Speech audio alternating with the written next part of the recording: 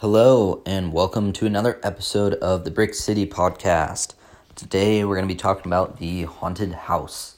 This is a set that I was very, very excited to build, and I think it's probably one of my favorite non-Star Wars sets as of right now. I don't know if I'd go so far as to say it's my favorite, but it's one of my favorites. So this Haunted House, it is set number 10273, has 3,231 pieces, retails for $250, has 10 minifigures, I guess technically 9, but there is a skeleton in it, so I guess you'd count that as a 10th minifigure. It was released in 2020 and is marketed at 18+. This is definitely, it's one that came in the cool black box as part of the Fairground collection, which they haven't labeled any of the previous amusement park rides as that, so I'm hoping that this means we'll continue to get more of these Fairground amusement park rides in these great detailed builds. So again, like I've said before about what I was watching while I was building, might provide some context. I was watching a couple episodes of King of the Hill, a couple episodes of old Scooby-Doo cartoons. Those felt like they'd be very, very appropriate for the build. And then the Dreamland season of Archer, which not quite on theme, but that was one of the long form things I watched while building this. So it comes in 18 bags, 18 numbered bags, I should say. There's some of them have multiple bags. In the box, there is a box with half of the bags in it, same as a lot of other sets like the Cantina or the roller coaster or the Death Star. And you may be shocked to hear this, but there are no stickers in this set. There are quite a number of very unique, very detailed printed pieces, which is excellent, and not a single sticker, which I thought was just a phenomenal touch and shows that LEGO can, go all out for some sets like this when they want to. And I was really impressed with that. Within the build, it was a lot of fun. I don't build a ton of I actually haven't built any of the modular buildings. I know that's a very popular line, but so building a building was very different for me. Most of my previous building and large building experience have been a few of the smaller creator sets that I've built into buildings for the amusement park, the toy shop, and the little pirate tavern from the pirate ship set, and then the Cantina, which is all just one level. And I definitely like the Cantina. I definitely like building all these buildings. I'm used to doing Star Wars sets for years and years, so the majority of those have all been, ships. So building a building was a little bit different experience, but I really liked it. I thought there's definitely some elements where, like, looking at it, like looking at the model from the back right now, the walls aren't super detailed. They're just pretty plain green walls with a brown accents on them from the outside, and that's just fine. You got to have those to build up a really nice structure. The build wasn't really tedious as far as that goes. The build was it was really fun, and you got to see this like really tall tower get built up. The only repetitive elements, in my opinion, were a few of the corner columns, popping in all the window panes, because there are a lot of windows on this set. But those weren't really all that bad. The kind of the window sills at the top of the window were at some point got a little repetitive when you're on your fourth floor of building those on every single side of the tower. But again, that's really nitpicking. The build is fantastic, and it looks phenomenal. There's a ton of little Easter eggs throughout that they kind of call out in the instruction manual, which I really appreciated. One of the big appeals of this set, I think, is all the references to the kind of 90s and early 2000s adventure themed sets and kind of adventure adjacent sets. And I only had a few of those sets when I was younger, but it was really cool to see, because I always saw those sets in the old catalogs and stuff and thought they were really cool. When I was a kid and got the Lego magazine, there was like comics about some of those sets. So kind of seeing a unification of all those themes with kind of a backstory to the whole set. I won't spoil what all the little Easter eggs are, but the backstory is that this mansion was built by Baron von Baron. I forget his first name, but he is Baron, and his last name is von Baron. So Baron von Baron's mansion. He traveled the world and collected all these artifacts and all these like little evil items. So there's all sorts of, curses and hauntings hanging around. On one of them, they give the detail that's in the manual, that when he was screwing around with one of them, that's how he summoned the two ghost minifigures that are in this set. And it's really just, I enjoyed this start to finish. I thought it was a phenomenal, great build, great outlook. I was kind of saving it till towards the end of the amusement park process because I was looking forward to this. So I really wanted to, be able to sit down and enjoy it and do the full build and just really relish in it. And it was phenomenal. I really liked. I don't have enough good things to say about this set. And again, all the little details in the set are great. There's Beyond the Brick has a couple videos about the different Easter eggs and stuff. I highly recommend those. One of the guys was on the Lego Masters TV show, and he did this whole big thing of tracing these hieroglyphs spell Lego backwards, and there's these call outs to different set numbers from the adventure theme and such. So that was really neat, I thought. So definitely go check that out if you're interested in this set. So other things, I was kind of surprised that for a set of this size with this many pieces, there was a surprisingly few number of extra pieces. Like there was multiple bags that just you finish building, and there were no extra pieces from that bag. So usually on these, there's anywhere from 2 to half dozen extra pieces per bag, multiples of all the little pieces. But there was nothing on a number of those bags, and just a very few amount overall. Which I don't know if that's a positive or a negative, but I was just kind of it was an interesting thing I noticed. As far as building the other elements, the chain obviously is not the most fun on any of these rides. I mean, when you have to build a chain, it's kind of, you got to do what you got to do and build the chain, but it's definitely repetitive, and if you have a good system for it, I block it out into piles of 10 and build them and put all those chains together. And the chain was definitely a bit taut to get on, but it worked pretty well. I didn't add any to it like I did with the roller coaster. And I'd say the set is very tall. It's the tallest ride in the amusement park that I have. And when I was building on a fairly low coffee table, but I kind of still had to stand up to put the top floor of the tower and the roof component on the tower. I had to stand up to put those pieces in once I built them. As far as operability goes, it works great by hand. Turn the little crank, it goes up, and it drops, and it's super cool. The way they did it was, it's a relatively straightforward process of how they actually, the lift with the chain works. They, gear it up and put the chain on, but how they slow it at the bottom to get it so that it doesn't just smash into the bottom is really interesting. It's just drag. They have some rubber wheels in there that, it pushes through just fine when you're lifting it with the chain. But when it's free falling back down, it hits those, and it's kind of geared to these flywheels in the back that just kind of, they just slow it down and provide enough drag that it kind of just goes through those and slows it down enough to where it just rests nicely at the bottom. I'm very curious. I'm sure you could do all the math on figuring out how they did that. If you watch the designer video, they said they went through a lot of trial and error to figure out, and that was one of the more complex elements to figure out. But it is just,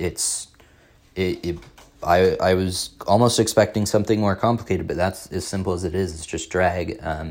I know in the designer video, they mentioned they tried it with different heights, and I don't know if they added more drag when they did that, but they said they built one I think they might have said it was either 20 stories or 20 feet tall. And at that point they said it was just, they ended up with a lot of smashed pieces down at the bottom. which definitely makes sense. But yeah, it's a really neat functionality to it. The doors are built in such a way at the top that when the cart gets to the top, it kind of pushes those doors open so the riders can see out, and then drops them if you keep turning the crank. Then one more thing on the build, going back to the build for a second, that I kind of noticed and thought was interesting. This has a very comparable piece count to the Cantina from Star Wars, and I think the Cantina was also around 3,200 and some change pieces. But this seemed to be a significantly quicker build.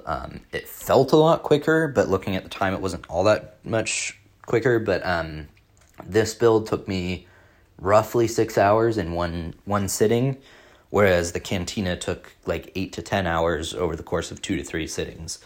So from that perspective, I don't know why it's much quicker, but it was. I don't know if I was just building quicker, if I was taking my time more with the Cantina, but it was a bit quicker. It definitely is one that doesn't quite feel like it is as many pieces as it is, but it's a great build, great display.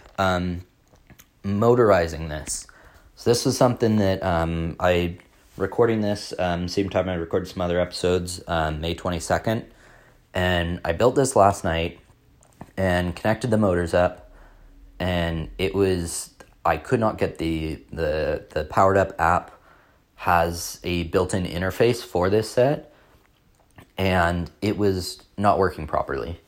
I couldn't get it to quite figure out exactly what it was trying to do. I finally figured out what they were intending, and I had to, at one point I swapped the motor ports and it started to work, sort of, but then I tried it again this morning and it worked just fine. That being said, it's definitely a little finicky. There's a weird clutch mechanism that one of the motors is attached to.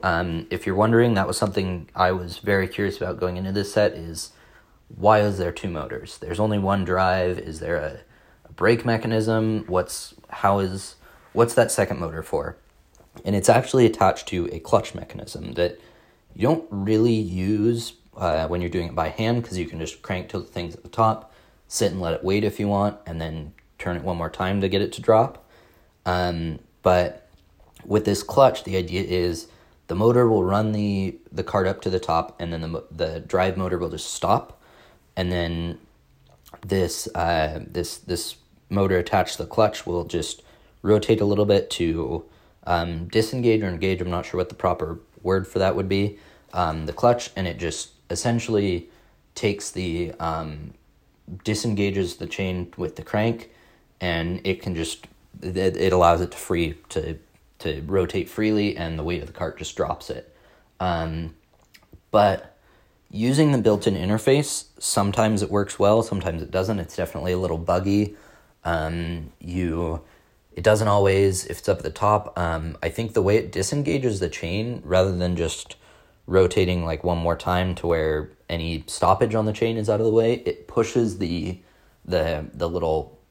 portion of the chain. There's 2 wider links in it, spaced evenly, that catch the cart and pull it to the top, that rather than just rotating it so it rotates fast and it drops, it just disengages the rotating chain so that the weight of the cart pushes the chain back down. And I think when it does that, because there's that built up, that extra little resistance from the chain rotating and those gears rotating, when it hits the drag wheels down at the bottom, it doesn't always drop all the way through.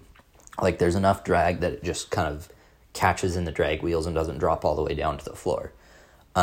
Which then sometimes if you want to run it again, because the chain's already in that position and the cart's already a little bit up, that instead of the automatic program stopping the cart at the top, it goes through enough to where it drops, and then you can hear the motor disengage and engage the clutch again. So it's definitely something that I kind of then played around a little bit with in the free coding to try, and once I kind of pulled the motors off, looked at what they were doing with the preloaded interface, kind of tried to create my own program to get it to do what I wanted to do, and it kind of works. The clutch is interesting, but it's just trying to time it out with the way the chain and getting everything to drop properly is a little tricky. Again, I think the main issue that I'm running into is that when you use the clutch to drop it rather than just continuing to rotate the motor, it drops the chain provides enough drag that it doesn't drop all the way to the ground. So I'm definitely going to play around with that a bit more to figure out exactly how I want to program that. Because like I said in my last video, with the amusement park, I'm going to try to have everything running off of one app. I've an old phone that I have the app loaded on that I've been running the programs through and just pulling up an interface with the buttons for each ride to get them to go. But that's one that I definitely got to figure out whether I want to use the clutch and just do 2 buttons, one to lift, one to drop. But there's definitely a chance that I might just pull that motor off and keep the clutch how it is by default, but the hand operation, and just program the drive motor to lift it to the top, figure out what that timing is. I think I'm around 5.5 to 6 seconds. Pause for a couple seconds and then rotate another half second or so just to push it through it and drop the cart on its own. So that's something that will be to be determined. I'll definitely update everybody when I do the video and podcast on the amusement park as a whole. But yeah, this overall, other than a little bit the motorization operability, I really like this set. I think it's a great set. The way I have it in the amusement park now, you can only kind of open one side of the front, which is a little bit of a bummer, but again, the way it's incorporated in the amusement park, not necessarily meant to be opened, but just a great set overall. A lot of detail, fun build, very impressive display model. A lot of minifigures. It's very cool. So yeah, I highly, if you're on the fence about this set, I encourage it. It came out in May, I believe, of 2020, so I can't imagine it will be retiring anytime soon. The last amusement park ride that they released before this was the roller coaster, and it was in 2018, and it's still around. So there's always a chance it gets retired at any given point, but I think this one's probably going to be around for a while. I really like this set, and I definitely going to double down. It's one of my favorite non-Star Wars sets. Just really impressive. I like the Tower of Terror at Disney, and this has that similar ride, but it has its own, rather than Twilight Zone Easter eggs, it has its own kind of, I guess the Lego equivalent of Twilight Zone Easter eggs in it. So that's super cool. There's also a functionality to a knob you can rotate on the side that opens and closes the front doors. It's just a great set. There's a window halfway up, big window halfway up the tower within it, and when you have it closed, this is a detail that's really was clearly very meticulously planned, but didn't necessarily have to be there. Not everybody's going to notice it, but there's the camera mounted on the on one side of the house that when it's open, you don't really, it's there, and it's supposed to take a picture of the riders, but when you have it closed and you kind of peek inside, it's positioned right up against the bottom angle of that window to get a picture of the riders as they fall down. So, I highly recommend this set. I think it's a great set and fun build, great display model, and cool, very cool functionality. So, thank you all for listening. There'll be another episode. This is coming out on a Monday, so there should be 1 or 2 more episodes this week. At this point, I don't have them recorded, so I don't know what they'll be on. Possibly Pirates of Barracuda Bay. Might jump over to Star Wars. We'll see. But yeah, thank you all for listening, and hope you enjoyed.